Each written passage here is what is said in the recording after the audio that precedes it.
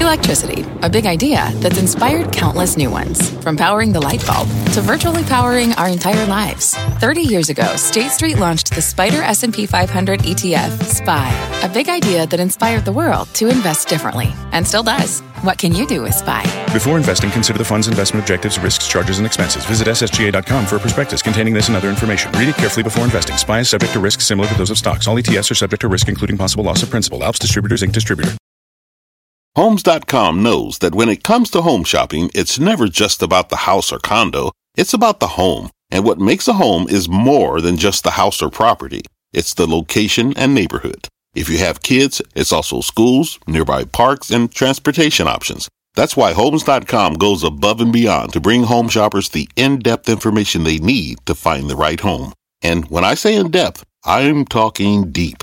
Each listing features comprehensive information about the neighborhood, complete with a video guide. They also have details about local schools with test scores, state rankings, and student-to-teacher ratio. They even have an agent directory with the sales history of each agent. So when it comes to finding a home, not just a house, this is everything you need to know, all in one place. Homes.com. We've done your homework. My mission is simple: to make you money. I'm here to level the playing field for all investors. There's always a bull market somewhere, and I promise to help you find it. Mad Money starts now. Hey, I'm Cramer. Welcome to Mad Money. Welcome to Cramerica. Other people want to make friends. I'm just trying to make you some money. My job, it's not just to entertain, but to educate and teach you. So call me at 1-800-743-CNBC or tweet me at Jim Cramer. You know what's driving me nuts about this market? We've just got too many disparate metrics to keep track of. Too many weird goalposts to watch. And after a day where the Dow gained 15 points, S&P dropped 0.01%, NASDAQ gave up 0.06%, I think all these strange non-earnings per share metrics are making the action a lot harder to understand.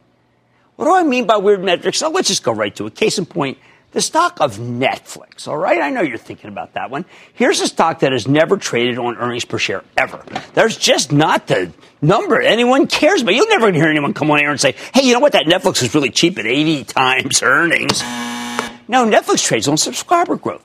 As these things go, subscriber growth isn't too weird. I mean, that's a nice objective number. But once you start evaluating a stock on something other than sales or earnings, you open the floodgates to all sorts of other metrics. So it's not just subscribers. Netflix also trades on FOMO per share. That's fear of missing out, as in the subscriber count is driven by the fear that you'll miss out on great content. In a world where Netflix trades on FOMO per share, that means the Emmys matter. But Netflix did just okay at the Emmys. There wasn't anything that made people say, like, you know what? Wow, I am missing out. I see all those awards. I'm missing out on too much content. I gotta sign up. And that's why the stock got hit today. Or how about a couple of tech titans like Facebook and Alphabet? If these stocks were simply judged by their earnings per share, they'd be a heck of a lot higher because both companies are doing incredibly well. They're two of the cheapest large cap stocks in the entire stock market. But the thing is, they don't just trade on earnings. No, what really matters to both of these stocks? For both Facebook and Alphabet, the answer is investigations per share, because we know that the government is coming after them. This morning, Snap, the parent of Snapchat, revealed something called Project Voldemort. How about like Operation Potter? I don't know. Project Voldemort, equating Facebook to the Harry Potter villain, where they've been keeping track of all the nefarious things that the competitor's done. Now, we know the FTC, the Federal Trade Commission, is looking into everything about Facebook. So word about Snap's slam book caused the stock to get hit down more than $3 today. See, I would tell you it's a buy, and I do like it. My Chappell's is a big position. But then what happens? We get another investigation per share announcement tomorrow. Stock goes down. Meanwhile, we know Alphabet is under investigation by a group of states' attorney generals for anti-competitive practices. But the stock acted better today because there was at least no news. This was no investigation per share day for Alphabet. Tough luck for Facebook. Then there's Johnson & Johnson. Do you know that this is one of the greatest companies on earth? It's one of only two corporations with a AAA balance sheet, other being Microsoft. Got a fabulous pipeline of drugs, high organic growth, terrific management, and Alex Gorski. None of that matters. The stock has been a total dog because J&J now trades on lawsuits per share. They're gripped by the opioid and talc stories, and everybody's worried about the kind of settlements they may have to pay out and the big judgments occur. And, you know, when I hear about J&J, what do I hear now? Oh, there's a trial that's about to start in blah, blah, blah, Ohio. It's like, oh, Oh, Jesus. Who can own the stock through the lawsuits per share? We're seeing the same thing in McKesson, CVS, and, of course, the generic drug makers like Teva and Mylan, which have a lot more exposure to these opioid lawsuits. These stopped trading on earnings a long time ago. They go down every time there's a loss in court, not a loss in earnings. Who can analyze that? I mean, it's very tough to quantify. It's a nasty situation. Now, the tariffs are another story that's hard to put into numbers. This morning, Apple announced that they're planning to make the new Mac Pro in Austin, Texas. And in return, they get a waiver for the parts they're importing from China. Well, that's a huge win. But it's the kind of thing where it's impossible to game. We don't know what the tariffs were for these components. We don't know how much the waivers are worth to Apple. We just know that it's positive. Is that why semiconductor players like Intel, NVIDIA, XP, Micron, Broadcom, that they rallied today? Was that what it was? Did it breathe new life into semiconductor capital equipment makers like Applied Materials and Lam? How do you put a price-to-earnings multiple on this new way to avoid the president's tariffs? That could result in a wholesale revaluation for the whole sector, so investors will pay up for the chip makers, at least until something new derails the trade negotiations with China. And maybe it's the idea of what did happen in Montana. Maybe we need to investigate about what happened in Montana with the farmers. I mean, come on, how about the railroads? All aboard! These stocks used to be measured by the freight loads, how they were doing, which translated directly into earnings. Not anymore. They trade on execution. I'm talking about precision railroading, keeping better track of where all their cars are so they can charge higher prices and don't have to give too many discounts. You need to know these numbers if you're going to invest in the rails, or else. All right, then there's aerospace. I mean, no, nothing is more important to this industry than getting that Boeing 737 MAX back in the sky. Periodically, Boeing stock will get hit by negative publicity. Can you recall a single positive story about this company in ages? But I think it's worth hanging in there, waiting for the FAA to give them approval, because there's so much demand for aircraft that the stock will take off like a rocket when that happens. And those are just the tip of the iceberg. I have another dozen examples in my head, a dozen examples of stocks that simply don't trade on earnings or sales anymore. When there are only a few of these names, it was fine. But these days, there are so many of them that it's become much harder to parse what's going on in the broader market. We like earnings per share. We like revenues. But this, like, all these new investigations per share, hard to get your arms around. Now, what do you do if you're hostage to one of these odd metrics? First, I think it's only safe to own one or two of these, because if you have too many of them in your portfolio, it's going to drive you crazy. Second, if you want stocks that are more straightforward, you can always buy some dividend names with big yields, the ATTs of the world. They'll let you sleep at night. The important thing is that you know how much agita you're willing to put up with. It's called suitability. It's much easier to own a dividend stock than something that trades on federal investigations per share. I'm not saying you shouldn't own these stocks with non-traditional valuation metrics, but it requires more patience than owning something normal. And you pick up the paper and you're in the paper every day. Finally, and this is the big one, you have to be skeptical of markets, entire markets, where more and more stocks are valued on something other than earnings. This is what happened during the dot-com crash. You had tons of companies that were trading on eyeballs and page clicks. Needless to say, that suspension of rigor did not end well. The more stocks that trade on weird metrics, the more likely it is that the market's overvalued. Right now, I still think the bulls have the upper hand. They're winning September for once. But here's the thing. You can only go up for so long based on something other than earnings before we have to accept that valuations have gotten out of whack. In other words, this is not a normal market, so we do need to be careful. At least we don't have to worry right now about WeWork. Yeah, because apparently that one's about tequila per share, judging by how much tequila flowed in the office when CEO slash King Adam Newman was on top of his game. But with 9 investment bankers in the running the books and being on the hooks, you better believe they'll find a way to get that metric in front of us. The bottom line, when we had only a few stocks that were traded on something beyond the 4 walls of the spreadsheet, well, that was fine. But when you have dozens of stocks, including entire sectors, that have become partially unhinged from their sales or earnings, well, I have to tell you, you got to proceed with caution. Let's go to Rodney in Tennessee, please. Rodney. Hi, Jim. Rita and I thank you for taking our call. Of course. Thank you. Good. I bought Oracle, and I thought it was oversold on bad news. I've made money on this trade. The question is, should I keep it?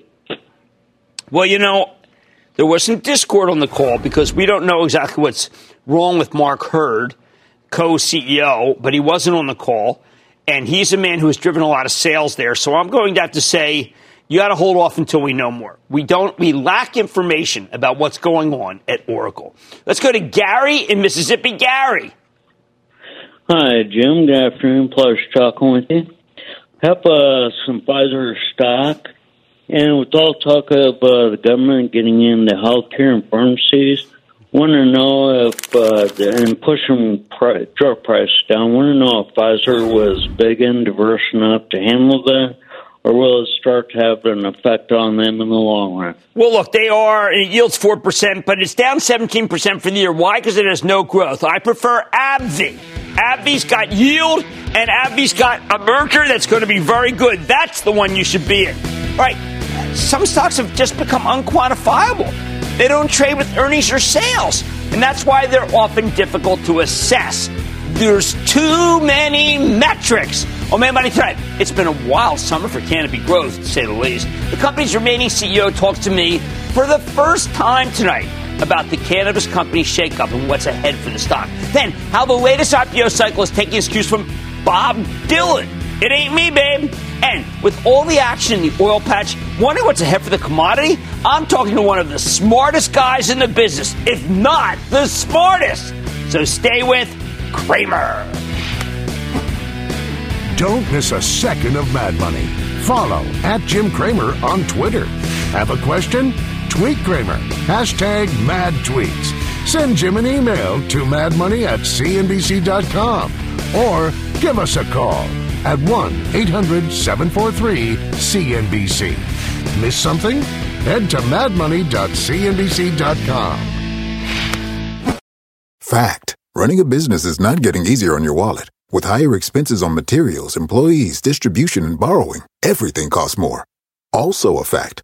Smart businesses are reducing costs and headaches by graduating to NetSuite by Oracle. NetSuite is the #1 cloud financial system, bringing accounting, financial management, inventory, and HR into one platform and one source of truth. With NetSuite, you reduce IT costs because NetSuite lives in the cloud with no hardware required. Accessed from anywhere, you can cut the cost of maintaining multiple systems because you've got one unified business management suite. You improve efficiency by bringing all your major business processes into one platform, slashing manual tasks and errors. Over 37,000 companies have already made the move. See how you'll profit with NetSuite, and then you can think of all the ways you could be spending the money you save. Company retreat in Malibu, anyone? By popular demand, NetSuite is offering a one-of-a-kind flexible financing program for a few more weeks. Head to netsuite.com to start saving.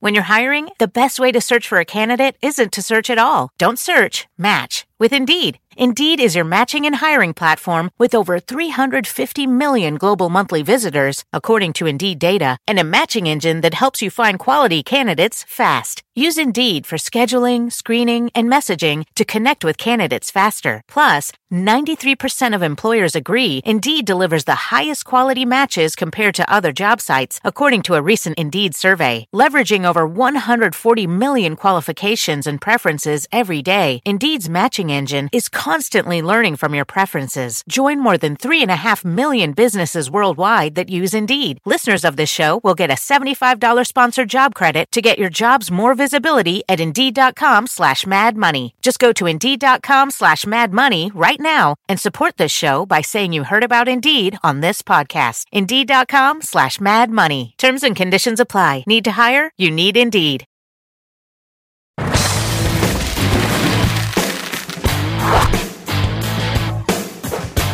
For months, the cannabis cohort has been absolutely hammered, in part because the group needed to cool down after getting way too hot. So when will it be safe to start picking at these pot stocks again? Regular viewers know that Canopy Growth Corp, the big Canadian marijuana producer, has been a preferred way to play this group ever since they received a monster $4 billion investment from Constellation Brands, the liquor and beer company. That was a little over a year ago. But thanks to the rotation out of cannabis, a couple of not-so-hot quarters, and major leadership change, the stock has been crushed. In April, Canopy was trading in the 50s. Now it's at 25. But there's a silver lining here. The stock is now back to where it was. That's right. When Constellation made its big investment 13 months ago, same level where it bottomed during the nasty sell-off in the fourth quarter. In other words, hey, you're being given a chance to get back in at a more reasonable valuation. Should you take it? Let's take a closer look with Mark Zakluin. He's the new CEO of Canopy Growth. Get a better sense of his plans for the future. Mr. Zakluin, welcome to Mad Money. Good to see you, sir. How are you? All right. Have a seat. All right, so let's get right to it. I'm concerned. You watch the show. I'm concerned because on the last call, I had thought, well, we've got a real big, good hand coming in. We got Mark. And then on the conference call, you said that you're resigning. And I was like, wow, wait a second. First Linton, then you. I need stability on Canopy. Yes, I think it's important we take a step back. Okay. Canopy is a big company. It's not about one person. It's not about Bruce. It's not about Mark. And as excited as we are to talk about the next CEO coming in, it's not even about that person, right? This is a company that we have built over 5 years, 4,000 people strong, 5 continents. We've been investing in intellectual property, in infrastructure, in teams and know-how.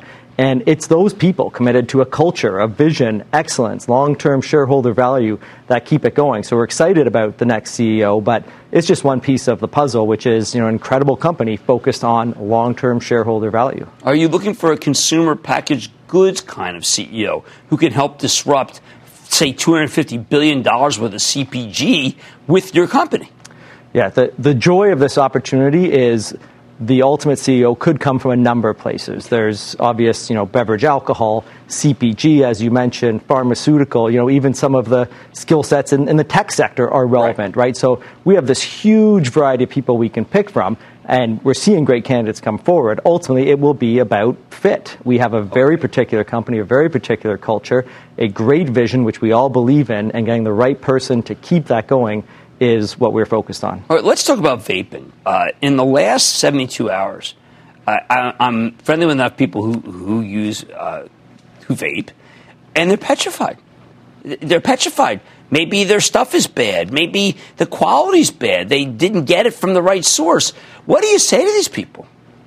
Yeah, so I would say this. We're obviously seeing stories come out of the United States, and that's a tragic set of stories. And compounding that are the unknowns, right? Because of the regulatory environment, we don't yet actually know, right? There's a lot of talk about it. Was it vitamin E, or were the products tampered with between their process? So if we think to the Canopy context, the Canadian context, we're ready to launch vape products into Canada, right? And the difference is this is really a regulated environment. So there are rules that will govern the products that we put to market. They will go into a regulated store, and they're being put out by a company that's been working for years to build the best possible vape product in terms of the characteristics of the product, but also safety, right? So we can do things like UL certification is a priority for our company, and all of our products will have. So, put simply, the battery doesn't blow up in your face. Or serialization, so God forbid something does happen, we can trace back, and you're not waiting months to find out what happened. You can know exactly when it was filled and what went in it, and things like tamper resistance. Again, so our product is our product, not something that somebody took and adulterated. So there are a lot of things, and I think the key part for us is to focus on the Canadian model. Again, is a good model we should be looking to, where there's regulations, there's systems in place. Okay, now Bruce was on a number of shows, on my show more than anyone, and we enjoyed Bruce. He's fun, and he was a great spell, weed and me tweed, and just a bigger than life guy. And then he got fired, and ever since he got fired, the stock has gone down. And why did he get fired? So the first thing I'll say is I would be wearing my tweed shirt as well. We're here in New York at a Concordia policy event, which is a global policy event. So otherwise, I'd be wearing my tweed shirt as well. But I think it's again, it's not really about Bruce and what happened there. The sector is under pressure. Right. You're seeing a focus on more of the short-term metrics, and I do think it's important we all step back and again remember the big picture opportunity here, right? All of the reasons we were and are excited about the cannabis opportunity still exists today. There is still an opportunity, as you put it, which is hundreds of billions of dollars across CBD, clinical, medical, recreational. That's still there. And so the question is, which company has made the plays over the last 5 years in infrastructure, intellectual property, brands, the know-how, the team, to seize that opportunity over the long term. And of course, that is, in my opinion, Canopy Growth. Okay, so how about the relationship with Constellation? What have you gotten out of it? I'm not seeing... Look, in the time that you guys are together, I've seen Spike Seltzer take over.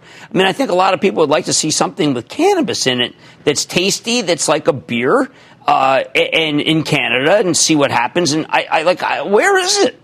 Yeah, so talking about the beverages is actually a perfect example of the collaboration we have with Constellation, right? So you're right, seltzers are the biggest thing in the U.S. right now, and around the world, and stop and think about the cannabis beverage opportunity, right? We have an opportunity to create a precisely dosed product that gives people a reliable experience that we can relate to the experience they know with a seltzer or a beer or an alcoholic beverage. We can put it in that form factor they're familiar with, and to your point, we can make it taste good, and then we can take away some of the bad points of alcohol, right? Hangovers and calories and all that kind of stuff. This is an incredibly compelling opportunity, and we're excited to make that taste good, put a Tweed brand on it, and bring it to market. Well, I mean, the last thing is the acreage deal. Would Constellation have done that deal? I mean, it was definitely Bruce's deal, and it's a lot of money.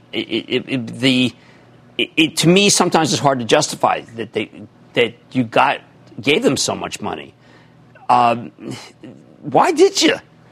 So let's, I guess, put it in context of the triggering event, right? Waiting for the U.S., but you got it. Well, that's good dough. It's good dough. We got Republicans in charge from here to eternity. So of course, it's real money. I would say 6 years. Okay. Time frame for that triggering event. To put in context, Canopy Growth has just been around for 6 years, and think of everything that's happened in that time frame. So we obviously believe a triggering event will occur, and I think the other important part is part of this deal is that all of those things I was talking about, that beverage or the vapes, all of that work we're doing is intellectual property that we can make available to Acreage in the short term, right? So not only do we have a play with the best the best players in the United States, we can empower them to do even better. Okay, that's fair enough. But you're right, the whole group is compressed. It's not Canopy. And I think it's great that you came on and explained to people all the great things that you're doing. And that's Mark Zakluen. He's the CEO of Canopy Growth. He will not be the CEO after they name a new CEO in some time in the near future. Mad Money's back in. The spirit of performance defines Acura. And now it's electric. Introducing the all-electric ZDX, Acura's most powerful SUV yet. While what powers their cars may change, the energy that makes Acura never will. Crafted using the same formula that brought them electrified supercars and multiple IMSA championships, the ZDX has track-tested performance that packs an energy all its own. With a premium Bang & Olufsen sound system and up to 313-mile range on a single charge, and a Type S variant with an estimated 500 horsepower, the ZDX is everything they said electric could never be. It was built with the driver in mind, just like Acura's been doing since the beginning. We could talk all day, but the only way to experience this electric performance is to drive it yourself. Unlock the energy and order yours at Acura.com. Take your business further with the smart and flexible American Express Business Gold Card. You can earn 4 times points on your top 2 eligible spending categories every month, like transit, U.S. restaurants, and gas stations. That's the powerful backing of American Express. 4 times points on up to $150,000 in purchases per year. Terms apply. Learn more at americanexpress.com/business gold card.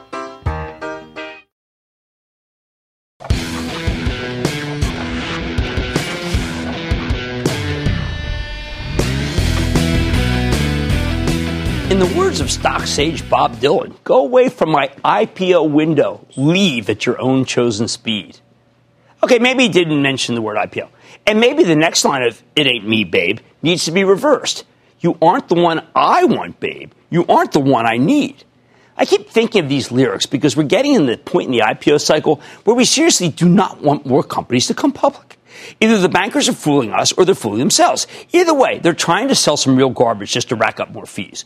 All year I've been warning you that this moment would come, that there would be a wave of IPOs that could be the biggest risk to the market because of all this new stock supply. And supply can destroy any stock market, especially if it's a supply of bad new stocks that nobody wants and nobody needs. The valuations for some of these deals are fanciful, even if they suckered the last round of private investors, too. Was something like WeWork ever really worth $47 billion? Well, SoftBank's Masayoshi-san put in billions at that level.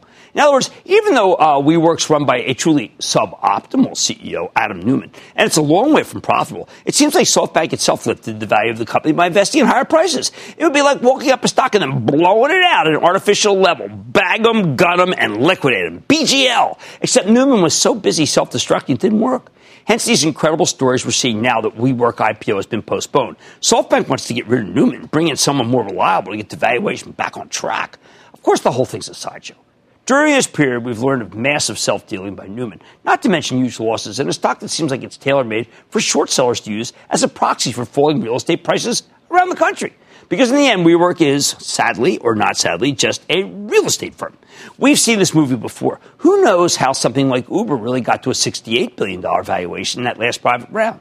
Sure seems like it was fueled by what I call the greater fool theory, with investors who put in money simply because they were salivating about a potential $120 billion valuation when Uber ultimately came public.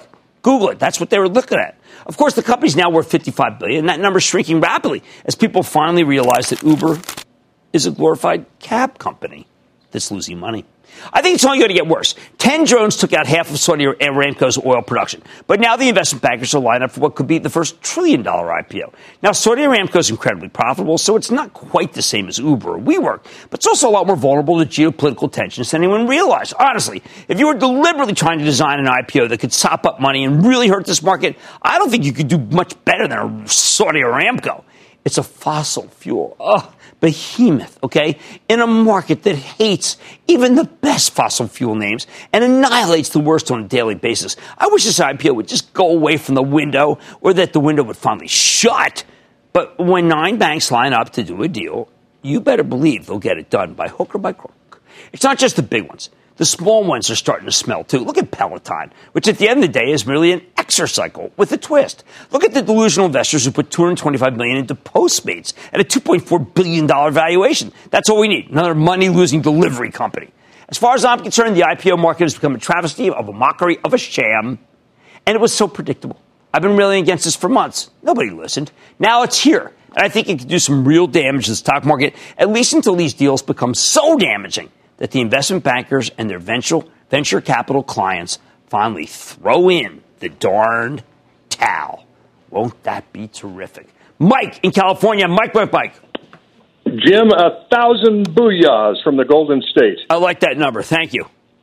Excellent. Hey, I want to talk Silk Road Medical. Since we last talked, it's been about 5 months since their IPO. They've got a new approach for treating carotid artery disease and stroke prevention. They had a blowout earnings report, but the stock has been drifting downward of late. What say you, and what do you see these guys I like Silk forward? Road. I like Silk Road, but this is the kind of stock that this market no longer likes. It wants earnings and dividends and buybacks, and this stock is the opposite. It just has to do with the Wall Street fashion show that I always talk about. How about Paul in California? Paul. Booyah, Daddy. Mm-hmm. What's up? Thank you for taking my call. I never miss your show and love your advice and your stuff. Thank you. The stock I'm calling today is Sonos. They produce high-end smart speakers. And right. I would like to know, do you think Sonos can become Roku of audio streaming services? No, I do not. Roku's about cord cut. This is an interesting home entertainment system. I have it. The Sonos people say, are you kidding me, Jim? We're so much more than that. I say, okay, are you kidding me? You say you're so much more than that. I mean, boy, am I ever tired of people saying, I don't know what I'm talking about, and we're so much more than that. Because, man, never mind. You get the drift. All right, we're in an IPO market, Travis.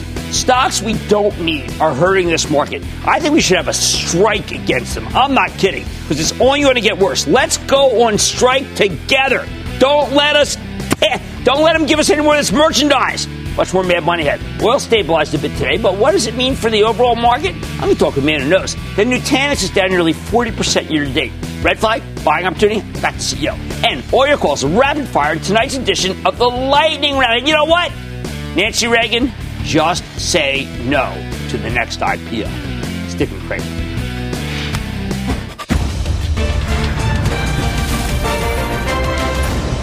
Tomorrow, kick off the trading day with Squawk on the Street. Live from Post 9 at the NYSE. That's the big flaw in the story, other than the fact that the guy is a complete crazy man, lunatic. What? Well, when you say, remember, David, there's a podcast and there's where you can't make this gesture. Takes one to know one. Yeah, yes. Well, you bet it does.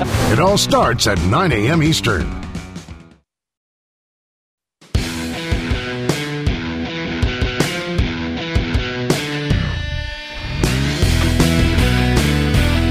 Last Monday, in the wake of the drone attack on Saudi Arabia's oil infrastructure, the price of Brent crude spiked from 60 to 69. Not a huge move when you consider that 5% of the world's oil supply was wiped out, at least for the moment. Then over the next couple of days, the price of crude came right back down. It's now back at $64, like nothing happened. In the past, this kind of oil shock would have been devastating. Remember, it's not just the drone attacks. We've seen tanker sabotage, the Straits of Hormuz, attacks on Saudi pipelines, and now we're hearing muttering about the possibility of war with Iran. Yet oil hasn't been able to make a sustained rally, in part because the United States has leapfrogged Saudi Arabia to become the world's largest producer. Frankly, this story is so big that I don't think I can do it justice on my own. That's why I want to dig deeper on this story with Rusty Braziel. He's the president and principal energy markets consultant for RBN Energy and RBNenergy.com, because I think he's maybe the best, no, he is the best analyst of the oil and gas industry on earth. Rusty, welcome back to Mad Money. Good to see you, sir. Thank you, Have a seat. Good to be here. All right, Rusty, Rusty knows I go to him about 5:30 in the morning, almost every day, to say, what the heck? And I came to you with a big what the heck after oil did not go up appreciably after the attacks. Can you explain to people what you told me? Yeah, basically three things going on. First of all, we've got 6 million barrels a day of production that we didn't have the last time this occurred. So 2011, the whole Libya thing happened. We had a withdrawal from the Strategic Petroleum Reserve. And this is the first time it's really a big deal happened since then. We've got 6 million barrels a day more production, and that means that we're just insulated from this sort of thing. But the Saudis have helped too. The Saudis have basically integrated downstream a lot more refineries, a lot more petrochemical plants, more storage, and that means they're more resilient. So when this happened, they could react to it and basically keep the damage under control. And then there's the global market. Global market is simply tamped down right now. Growth is not what it used to be. We've got a trade war going on, and there's a lot of surplus storage in the market right now. After all, I mean, OPEC actually had production cut back to support prices before this happened, right? So you put all that together, and it was just not going to hang up there the way a lot of people thought. Years ago, I went through the Permian, went to go see where James Dean made the movie Giant. And there was just lots of idle oil rigs, and a lot of people were talking about the depression, never going to come back. If I go there now, it's insane. It's crazy. What the heck happened? Well, shale happened. So we came up with, the United States came up with a new way of producing oil out of formations that simply was not available before. That's a technology thing. That's happened over the last 10 years. And because of that, we can now produce oil, gas, and NGLs at rate or unit cost far below what we could do before. And you put that together, and that's where all the production is coming from. Scott Sheffield talking about 18 million barrels. I mean, where the hell are we going to put all that oil? Well, CEO of Pine. We'll put the oil overseas, but the 18 million, I think Scott's backed off a little bit of the past couple of days, but not by much. If we do several different scenarios every 2 or 3 months, and our scenario that we've got right now says that if crude oil prices hang in there for the next 5 years at about $55, we'll get up to around 15.5. But if crude oil prices, for whatever reason, get to $65, the economics are so much better for producers that they will be able to make more money and therefore drill more wells, and production is probably actually going to exceed Scott's 18. Well, I mean, look, no one knows where to put this stuff. And you often talk about natural gas. We are the lowest cost natural gas in the world. Yep. But we're not flooding the world with it because it takes too long to build all these things. But how about all these different, if I went down to, let's say, the Louisiana area, we've got Sharif Souki back in action, Freeport. I mean, how much are we going to be able to export? We're going to be able to export 12, 13 BCF a day sometime over the next few years, 2-3 years. Right. So it's going to be a lot of volume moving overseas. The big question, I think, is what's going to happen to those overseas markets when all that production gets there. But I know that India needs some. Sharif told me India, China needs it, that there'll be room. There'll be room. The question is room for how much, at what price? Okay. Right. That matters. And that matters. Iran is such a big producer. I can't even fathom the idea that people are talking about a potential war with Iran and oil doesn't go up. Well, you've got to remember that a lot of people thought that oil was going to go up when Venezuela was going to hit the wall. Right. Gee, that didn't exactly happen that way, did it? And so, when you look at how much resilience that there is built into the marketplace, I think most of the market assumes that if prices go up, the U.S. and other countries will respond. Right. It may take a little time, so prices might spike in the short term, but not the long term. That's what we've talked about before. That forward curve still is on the downhill slide. One last question. A great friend of the show recently passed away, Boone Pickens. Legacy of the man? He's incredible. I mean, he was a wildcatter back in the days when wildcatter meant that you would drill a well and it was either going to be a gusher or it was going to be a dry hole, and you had to have the risk tolerance to be able to handle that. He took his success in doing that and then continued to be on the front end of the curve, getting into wind energy before it was cool, getting into natural gas vehicles before it was cool, sometimes maybe bleeding edge, but nevertheless, he'll certainly be missed by the whole industry. Now, you say wind. I mean, one of the things that's clearly happened, conservation. I talk to companies and they're telling energy companies, listen, utilities, we want more plants in order to offset we want more wind to offset our own use of the environment. I mean, this thing is real. It's real. You told me, you sent me to a fellow, Kyle, he said, listen, light bulbs themselves. Yep. So alternate energy, renewable energy is real. It's making a significant dent. It's certainly making a huge dent in the California market right now, and it's changing up the market. The market is going to be reacting to this as long as you and I are going to be caring about this. It is hard for me to believe it. A lot of it seems to be happening without Trump, right? I think that's true. The Trump administration has a lot of initiatives that are going on that maybe or maybe not will have any kind of impact on the market in the short term.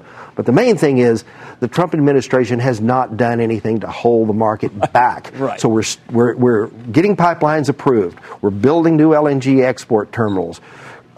Producers are still drilling and completing wells. As long as that's happening, I think most of producers are looking at that as a win in Washington. Wow. Well, I got to tell you, you've been right in this rain the whole way. Always telling me no more big spikes, no more $100 moves. That's Rusty Braziel. He's the president and principal energy markets consultant for RBN Energy, rbnenergy.com. I think he's the most must-read. It's by 6:10 each morning. And, boy, he's got some great stuff about music, too, if you care about it. Man, buddy's back into the break.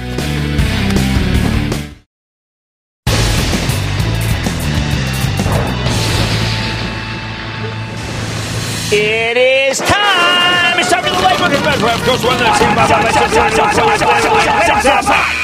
And then the lightning round is over. Are you ready? Ski down. It's time for the lightning round. Let's start with Ava in Connecticut. Ava.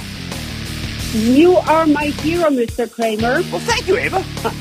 You're very welcome. I am a widow, and my portfolio is professionally managed. Okay. But periodically, they put some stocks in there that I don't like, one of which is PayPal. I think your advisors are actually quite smart, and I think PayPal is terrific. Dan Schulman's doing a great job. There's a lot of upside if they get it right, and so far they've got it very right. I'm going to go with your advisors. Let's go with John in Florida. John.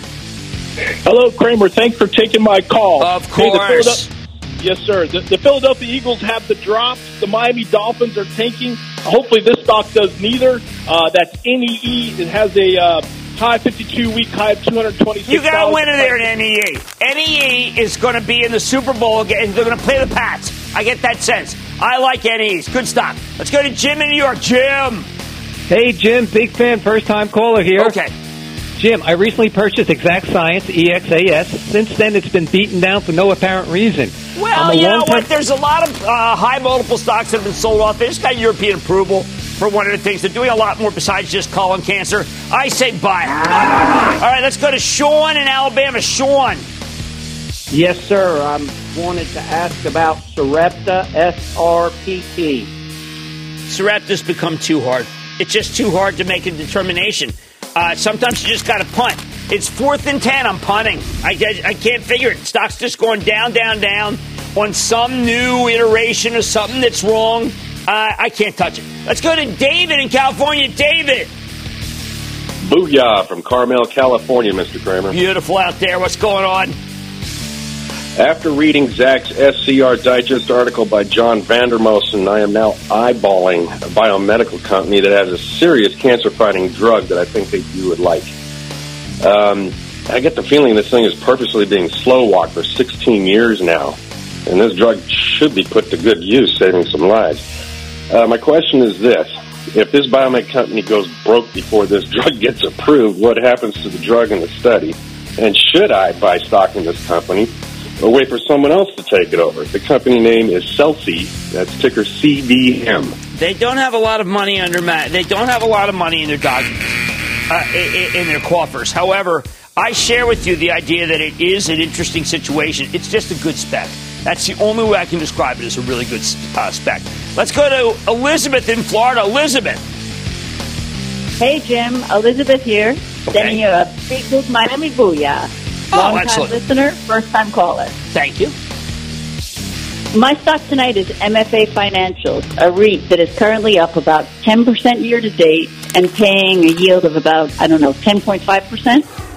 Yeah, but it's leveraged finance, so we don't know what they own. And in a downturn, we could get very hurt without even knowing what they have. So I'm going to have to take a pass on that one. I think you're reaching for yield, and I do not like to reach for yield. Let's go to Michelle in Kansas. Michelle.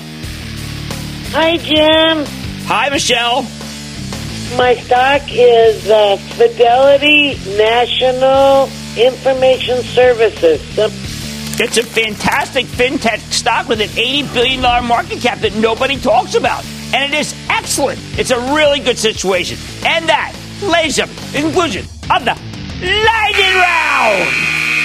The Lightning Round is sponsored by TD Ameritrade.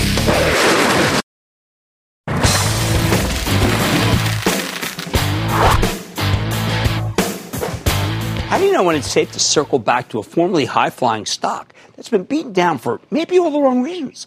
Look at Nutanix as the cloud infrastructure play that deals in what are known as hyper-converged systems. Earlier this year, the company announced that it was adopt a software-as-a-service business model. You know, we like those, something that's worked wonders for everybody from Adobe to Autodesk. However, this kind of transition can do some real near-term havoc and damage to your numbers as you trade big one-off software license sales for lots of smaller recurring payments. Sure enough, Nutanix saw its stock plummet from 53 in February down to 17 and change in August. But in the last few weeks, it's shown some signs of life, especially since the company reported an upside surprise late last month with guidance that was good enough for investors to start giving them the benefit of the doubt at last. Now Nutanix is back to 26. It could have more room to run, but do not take it from me. Let's take a closer look with Dheeraj Pandey. He is the co-founder, chairman, and CEO of Nutanix. Get a better sense of how his company is doing, where it's headed. Mr. Pandey, welcome back to Mad Money. Good to see you, sir. Good to see you. Thank you so much. All right. Now, Dheeraj, you yourself have said that it is hard to spot the underlying growth because of the subscription transformation. Explain how even you have to admit that it's harder to spot. Yeah. First of all, thank you so much for inviting me on our 10th year anniversary. We just finished 10 years congratulations. Today. And it's been a journey of a lifetime. You know, we've had to put 2 model changes in the last 10 years. Right. And it's not easy, as I was saying, in that treatise. At some level, the idea that you're going from one business model to another also has all these comparables of apples and oranges built in. And subscription, the first thing is why? Why subscription? And I go back to this new era of subscription economy, iTunes versus we like that on our show. Spotify. I think, people thought Apple had digitized music, and then there was Spotify that digitized it even further with subscription. I think our customers are looking for piecemeal, bite-sized infrastructure. It's continuous consumption, continuous delivery, and doing a lot of this stuff going from TCV, which is total contract value, to annual contract value. Oh, big change. To explain a lot of that stuff, actually. Okay, now, we have Sanjay Poonen on, and you're no stranger to him. He's COO of VMware, and he's making some really big deals. And sometimes I wonder, is this hyper-converged market big enough for both of you? Tell me how big it is and whether you have to fight tooth and nail against these guys. The most important thing about our market is that it's ever expanding. We were hyper-converging boxes and machines on-prem, and now we have to hyper-converge clouds. Because people are really saying, can you take your software to the public cloud? Right. And, Fortune 10 companies that have spent tens of millions in the last 12 months with us and doing subscription are saying, let's take you to public cloud as well. Because then the real question to hybridizing your overall experience is where hyperconvergence becomes relevant one more time. So we don't look at ourselves as a private cloud only solution. Right. Many of our customers are saying, let's go and solve this problem between on-prem and off-prem. Okay, now, Deutsche Bank, which has a hold on you, put out a headline that I think sometimes captures it, makes me more concerned. I want to be sure it's just not subscription week. It's called Better Than Feared, but Still Messy, implying about worrying about share losses to Dell VMware. How can you give us some assurances that's not happening?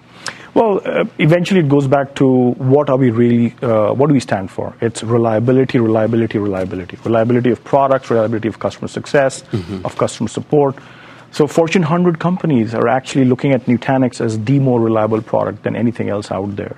And I mean, one of them, for example, a Fortune 5 retailer, they're spending tens of millions of dollars with us simply because of reliability. And I think we want our competitors to go and market this whole idea of hyperconvergence. Right. Because without them and their marketing dollars, we can't be the only one going and doing this. The market will grow because of more larger companies in this space. Okay, so in the last quarter, you had 71% fourth quarter 19 subscription billings mix, plus 19 points year over year. What numbers should we be looking at to try to figure out exactly when things cross over, and we should just say it is apples to apples? Well, so in the last 12 months, I would say last 9 months, we really said let's plow through this transition. Right. 71% of our business is now subscription, which is from where it was a year ago to where it is today. That's quite impressive that you did that. And annual contract value, which is now the new currency in which we're measuring ourselves, is growing 61% year over year. It's $500 million plus already. So I think the coming 3-4 quarters is where we are really focused on making sure we plow through this whole thing so that then the street can do apples to apples. Right. Now, how about partnerships? Where are you guys? Well, the best part is that, this HP partnership has looked great for us. They're also talking about subscription and the subscription economy. What we're doing with them with GreenLake, where they'll sell our software. Right. I think that's going to be a big piece for us. What we're going to do with the hyperscalers is another big piece. I think that's the place where it's become extremely consumer grade. The partnership with hyperscalers is about APIs. And we are using our APIs to really go solve problems of hybrid cloud for our customers. See, I know as someone who used to pick stocks for a living, I want to get in before the explosion. I feel like that the comeback is in large part because you've explained to people the progression. What will happen if there's a way? I'm trying to figure out, are there some big contracts that are about to occur? Will you be telling people at an analyst meeting that you just won these 3 big accounts? I mean, I don't want to miss the inflection, but I also don't want to hurt people. Yeah. Well, I think the Investor Day in March is going to be a big one for us. So that's to really talk about the inflection point of the company. We would have gone through at least 4 or 5 quarters of plowing through the subscription itself. And I think in general, I look at if we didn't take the short-term pain, we would not have the long-term game of being a hybrid cloud company. You had to do it. I said, Dheeraj, when I was at 16, I was thinking, I'm doing some work on Twitter in preparation for tomorrow. I have an interview with Bob Iger. He was talking about how when Twitter fell, it was a good time to pounce, in the low teens. So when your stock was in the low teens, I thought, you know what, Dheeraj is going to get a phone call, and he's going to have a hard time saying no. How do you stay independent knowing that we all both know what's about to happen? Well, I think, we work for what I call at least, think about long-term gains. Right. And along the way, if there are offers that come in, we actually talk to those companies. Okay. And we realize what it means to think about coming together or not. And right now is a low. I mean, I wouldn't sell when it's low. When you have to think about how do you go through this transition first before you really talk about anything else. All right. Well, we look forward and stay close. And I thought it was great that you came on. And I know a messy quarter, sometimes execs won't come in. But the model change that we saw, and we had Shantanu Ryan, when he made the model change, and we believed, and no one believed. It was incredible. It's like us and Shantanu. But I'm so glad that we got on that, and I'm glad that we're staying close to you. Okay, that's Dheeraj Pandey, CEO of Nutanix, and the stock has made a very big turn, but it's still well below where it was. So it could be an opportunity. We should stick with Cramer.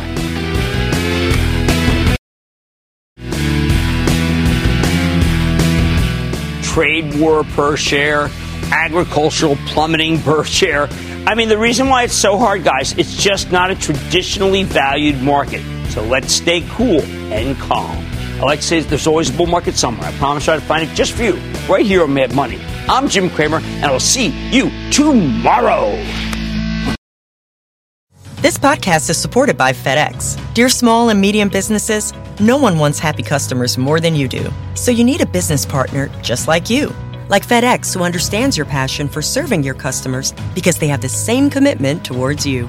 That's why FedEx offers you picture proof of delivery, packageless and paperless returns, as well as weekend home delivery to 98% of the U.S. on Saturday and 50% on Sunday. See the FedEx service guide for delivery information.